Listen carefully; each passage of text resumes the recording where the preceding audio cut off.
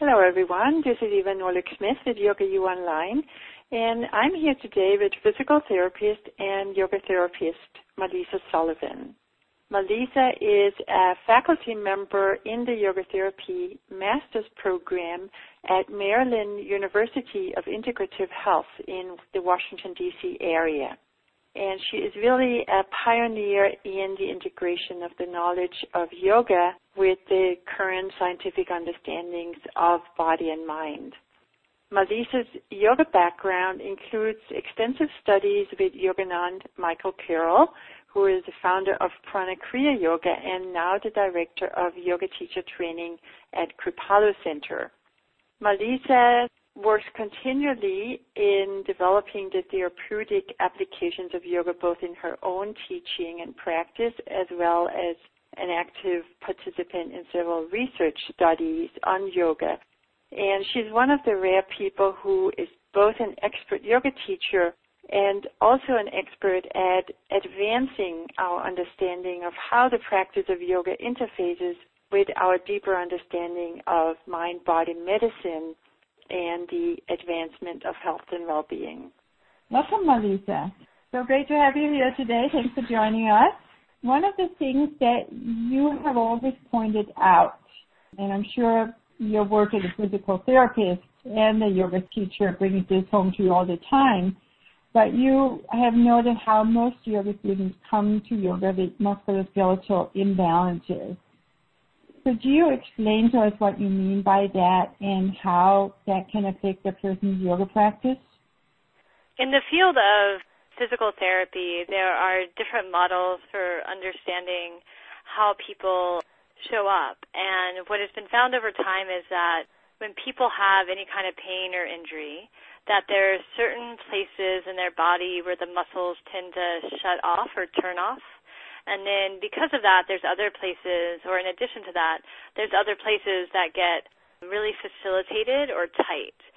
So when you're looking at people that come to yoga class, and a lot of people come to yoga to be healthier or to take care of their back or their hips or whatever part of their body. And a lot of people have, because of injury, because of pain, or because of not really being taught how to move, they have certain muscles that tend to be turned off or inhibited and certain muscles that tend to be over-engaging or facilitated and even tight or even short. And so like for the low back, a lot of what has been found is that the transverse abdominal muscles that are the deepest layer of abdominal muscles tend to shut off. So because of that, you end up not having a stable low back as you move, like a stable lumbar spine. So you end up moving unevenly in your joints and your body. Other muscles get really tight, and so it leads to imbalance. So if you come into a regular yoga class with those imbalances and you're expected to move into warriors and downward-facing dogs, but you don't have that stability of your body, then you're just going to perpetuate patterns of imbalance. You said that the deepest abdominal muscle tends to shut off. I presume you're referring to the transverse abdominis. That's that cumberbund muscle at the deepest level of the abdominal core? Yes. And why would that be? I think it's counterintuitive that a muscle would tend to shut off because a muscle is a muscle, right? The reason why I have never seen people be able to answer why, probably because we don't tend to see people before they're in pain. But it's kind of like when people have knee surgery, their quadriceps often shut off. So a lot of times they have to use electrical stimulation to get the quadriceps to re-engage. Part of the theory I've heard about that has been like when you hurt a part of your body, like your knee, if you were to hit your knee on something really hard, the quadricep kind of shuts off so that you won't use your knee because it's trying to protect it. So that in acute injury, that maybe sometimes the muscle does that because it's trying to get you to not use the area so much. But then in chronic injury, once it has lasted over time, it just doesn't naturally come back on. Interesting. This phenomenon where we don't necessarily use all the muscles available to us, is that also perhaps something that has been created by our very sedentary society? It could be, especially because muscles can get very fatigued in sitting for long times or prolonged positions, like sitting at a desk for 3 or 4 hours at a time, which doesn't really allow our muscles to engage most optimally. So when we go from being very sedentary to trying to move, we haven't really allowed our muscles to have the right stimulus to help stabilize our body so that we can move most efficiently and effectively. Yeah.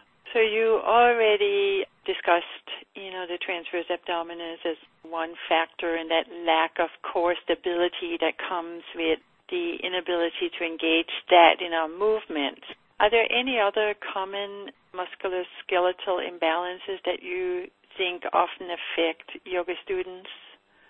Especially with low back and hips, the other common ones are the gluteus maximus and gluteus medius, that they often also don't engage optimally or the right amount. So that creates less stability, again, in our hips. So we tend to have these unstable parts in our lumbar spine and our hips. So learning how to engage the glutes, like not clenching the glutes, but engaging them in a way that helps to stabilize so that you can move more effectively is important. Interesting. It's a really interesting thought, because we're used to think about lack of flexibility and how that affects us in our yoga practice. Certainly most well known is hamstrings. Of hamstring flexibility spills in to many, many different yoga postures. But you're saying that even just the inability to engage a muscle is something that plays a role in our practice. Yeah, if you think about the lack of flexibility in hamstring muscles, the hamstrings and the glutes both work to extend the hip. So the glute muscle is this really powerful muscle that's supposed to be used every time we walk when we extend our leg behind us. But if our glutes aren't working properly, then our hamstrings are going to be working too much. So you can stretch your hamstring every day and stretch and stretch and stretch them, but if every time you walk you're overusing them, they're not going to stretch, they're going to get tight. So if you think about how do you most optimally stretch your hamstring, one is by taking away that overuse factor. So by strengthening the glutes and learning how to use the glutes in asana, in yoga practice, it helps you to learn how to use the glutes in your everyday life. So then you begin to lessen the overstimulation of the hamstrings, and then you can actually stretch them more effectively. So if you were just trying to stretch them but you never retrained your glutes, they would never actually get that flexible because they would constantly have the stimulation to work, which would create tightness. Very interesting. Now, you talked about the origin of musculoskeletal imbalances as often being due to injury or simply lack of use and a lack of awareness of, for example, how to walk properly. Are there cases where there's also a psychological or emotional component? Yeah, what's really interesting is one of the people's work that I draw a lot on is a physical therapist who is named Vladimir Janda. And in his work, he researched a lot of what are the causes. Like your original question is, why are these the muscles that always shut down? And what he found is that it was very similar to people with neurological dysfunction. So if we think about our nervous system and how if we're constantly in a very sympathetic fight-or-flight response, our muscles are going to be triggered in that fight-or-flight response. If we're psychologically and emotionally in a very fight-or-flight space, like we're always in that sympathetic response, we're going to have certain muscles that are always being triggered to be engaged and turned on, which then makes other muscles turn off. So if you think about the psoas muscle, the big hip flexor on the front of the hip, which is very much related to our sympathetic response. If you're in a lot of fear or a lot of sympathetic response, that muscle is going to get really active, which is going to turn the opposite muscle, the glute max, off. So part of the reason for the glute max not working properly can be this opposite muscle facilitation of the psoas. So similar to what I said with the hamstring and walking, if you're constantly in a sympathetic state and you're trying to stretch your psoas and your hip flexors, they're never actually going to have much effect. You're not going to get very far. And it's really by relaxing the nervous system, coming into a parasympathetic state and learning how to be in that parasympathetic state that we can relax the psoas and engage the glutes. So even being able to be mindful and aware of how to release and how to engage has to happen from that shift from sympathetic to parasympathetic. So one of the things that yoga looks at, which is very unique and different than other forms of exercise, is that it's looking at part of the cause of that activation of parts of the body is the state of the mind. So that if I'm very anxious or if I get very anxious in response to stimulus, that's going to affect how my muscles are working in my body. So we can use that more meditative and mindful aspect of yoga to look at how to create a calm space and how to change our reaction to our emotions and our thoughts so that we change where the nervous system is and change the firing patterns of muscles. You work a lot with chronic pain and yoga. Is this connected to the chronic pain phenomenon, that chronic pain is one step further in these imbalances in the body? Definitely. Like with chronic pain, it goes that step further to the whole nervous system being overly sensitized and the threshold for activation being lower so that any amount of stress or any amount of anxiety, instead of just revving us up a little bit, revs us up to all the way at 100%. And then even in chronic pain, our whole brain changes as far as our internal maps of our body and how we become aware of our body. So chronic pain is even a more move into that direction. Interesting. So in a sense, learning about these musculoskeletal imbalances and trying to understand them in your own body might be helpful in terms of preventing back pain or other musculoskeletal issues down the road? Yeah, because if you learn how to move your body most effectively, meaning how to stabilize one part of your body as you try to stretch another part of your body, you're not going to create strain. So even like I was talking about the psoas and the transverse abdominals before, if you try to stretch your psoas but you don't stabilize your lumbar spine, people can easily end up just extending through their lumbar spine and compressing their back. But if you learn how to stabilize your lumbar spine with the correct engagement of the abdominals and then stretch the hip flexors from there, then you'll actually get the stretch where you want it. So part of stabilizing the body and learning how to engage properly allows you to bring the stretch where you want it, the strengthening where you want it, in order to move in yoga without creating injury. Let's break that down into sort of an actual pose and how you would instruct that in a way that is different in order to address these musculoskeletal issues. Usually with the psoas and the abdominals, the easiest one is warrior one, which I always teach as crescent warrior, like with the back heel up. And that way you can work with both hips facing forward, so you're just working with one plane of movement, which is less complicated for the body. Mm-hmm. So in a posture like that, if you're in that crescent warrior position, and if you were to just extend that back leg behind you, say the right leg was behind you, and you were just to extend that right leg behind you as much as you can and come into this big back bend, it's easy just to feel it right in your low back where you're most mobile, like that L3, L4, L5 area. But if before you come into it, you bend your back knee, you use the abdominal muscles to create a neutral spine, or just like drawing the tailbone a little bit underneath you. I usually will teach people to engage the abdominals by drawing their pubic bone up towards their sternum and their low ribs in, so that the abdominal engagement helps them to create a little bit more length in their low back. And then keeping that stability, reach the right heel out behind you, extending that heel behind you, stretching into the front of the right hip. So the cues are to first get the abdominal stability before you extend the leg behind you and before you come up into the back bend. Yeah, it's interesting. What you're touching on there with that instruction is, I think, what a lot of teachers observe in their classes, which is that in many, many postures, even in Tadasana, if you tell people to open the chest immediately, the low back starts overarching and the ribs jut out. And so is that another example of a common musculoskeletal imbalance, or is it just a movement pattern where if we try to move one part, then if that part isn't open, it gets invariably compensate in a different part? Yeah, exactly. It's the same example of like when you're in Tadasana, if you lift your arms overhead and you try to like really reach or stand up really tall, if you're tighter in the upper body, then you're going to get the movement in the lumbar spine because that's such a mobile part of our body. So teaching people how to get the movement through the whole body instead of the lumbar spine is really important, and you do that by setting the abdominal muscle. If you think of any muscle, a muscle can engage from 0% to 100%. And when we're talking about engaging the abdominals for stability, it's engaging the muscles like at 20, 30%. If you were to engage your abdominals at 100%, it would also feel compressive.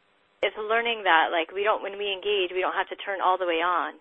There's a way of engaging our abdominal muscles that all it does is lengthen our back and transfer the motion evenly through our spine.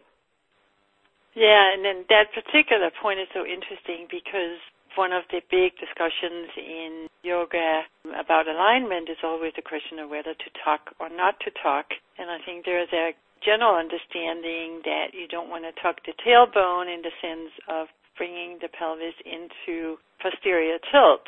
But many people also disavow the instruction, lengthen the tailbone, make your tailbone heavy, which, at least in my understanding, refers to that beautiful point you just made about engaging the muscles 20-30%, so you get that low abdominal region activated. But I think that's the goal of the lengthen the tailbone or making the tailbone heavy, is to lengthen the low back without coming into a posterior tilt. Right. As soon as you even just imagine that lengthening, it does engage the lower abdominals. I don't know if it's the transverse or the lower rectus abdominis or both of them that is engaged in that situation. Yeah, and it's probably a little bit of both of them because you are drawing the tailbone a little bit under you. But when we're engaging a muscle, we aren't usually just engaging one. So even though, I'm talking about the transverse abdominals and the obliques, the rectus is probably engaging a little bit. But as long as you're doing it at that more 20%. So even the discussion of to tuck your tailbone or not to tuck your tailbone is an interesting discussion. And what's really important to consider is neutral pelvis. If you were to take your hands on your hips and to tuck your tailbone all the way and come into a posterior tilt, and then to stick your tailbone all the way out behind you to come into an anterior tilt, the middle position is neutral. And when you're in that neutral position, you can find the natural curve of your spine. And some of us have more of a natural curve than other. And it's really that curve that you're trying to maintain in something like Tadasana. So if you were to find that curve and to only engage your abdominals as much as you needed to maintain that curve, you would be allowing your tailbone to draw down just as much as you need to without tucking. Yeah, it's a very interesting discussion.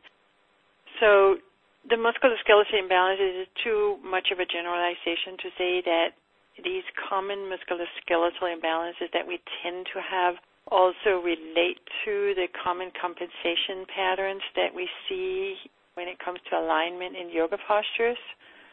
Yeah, and I think that you also alluded to something interesting earlier about to talk about alignment to not, and I think that where we get into trouble with that is not everyone has the same structure, so that you have to be really aware of not to tell everyone's toes to point exactly the same way because people have different structure.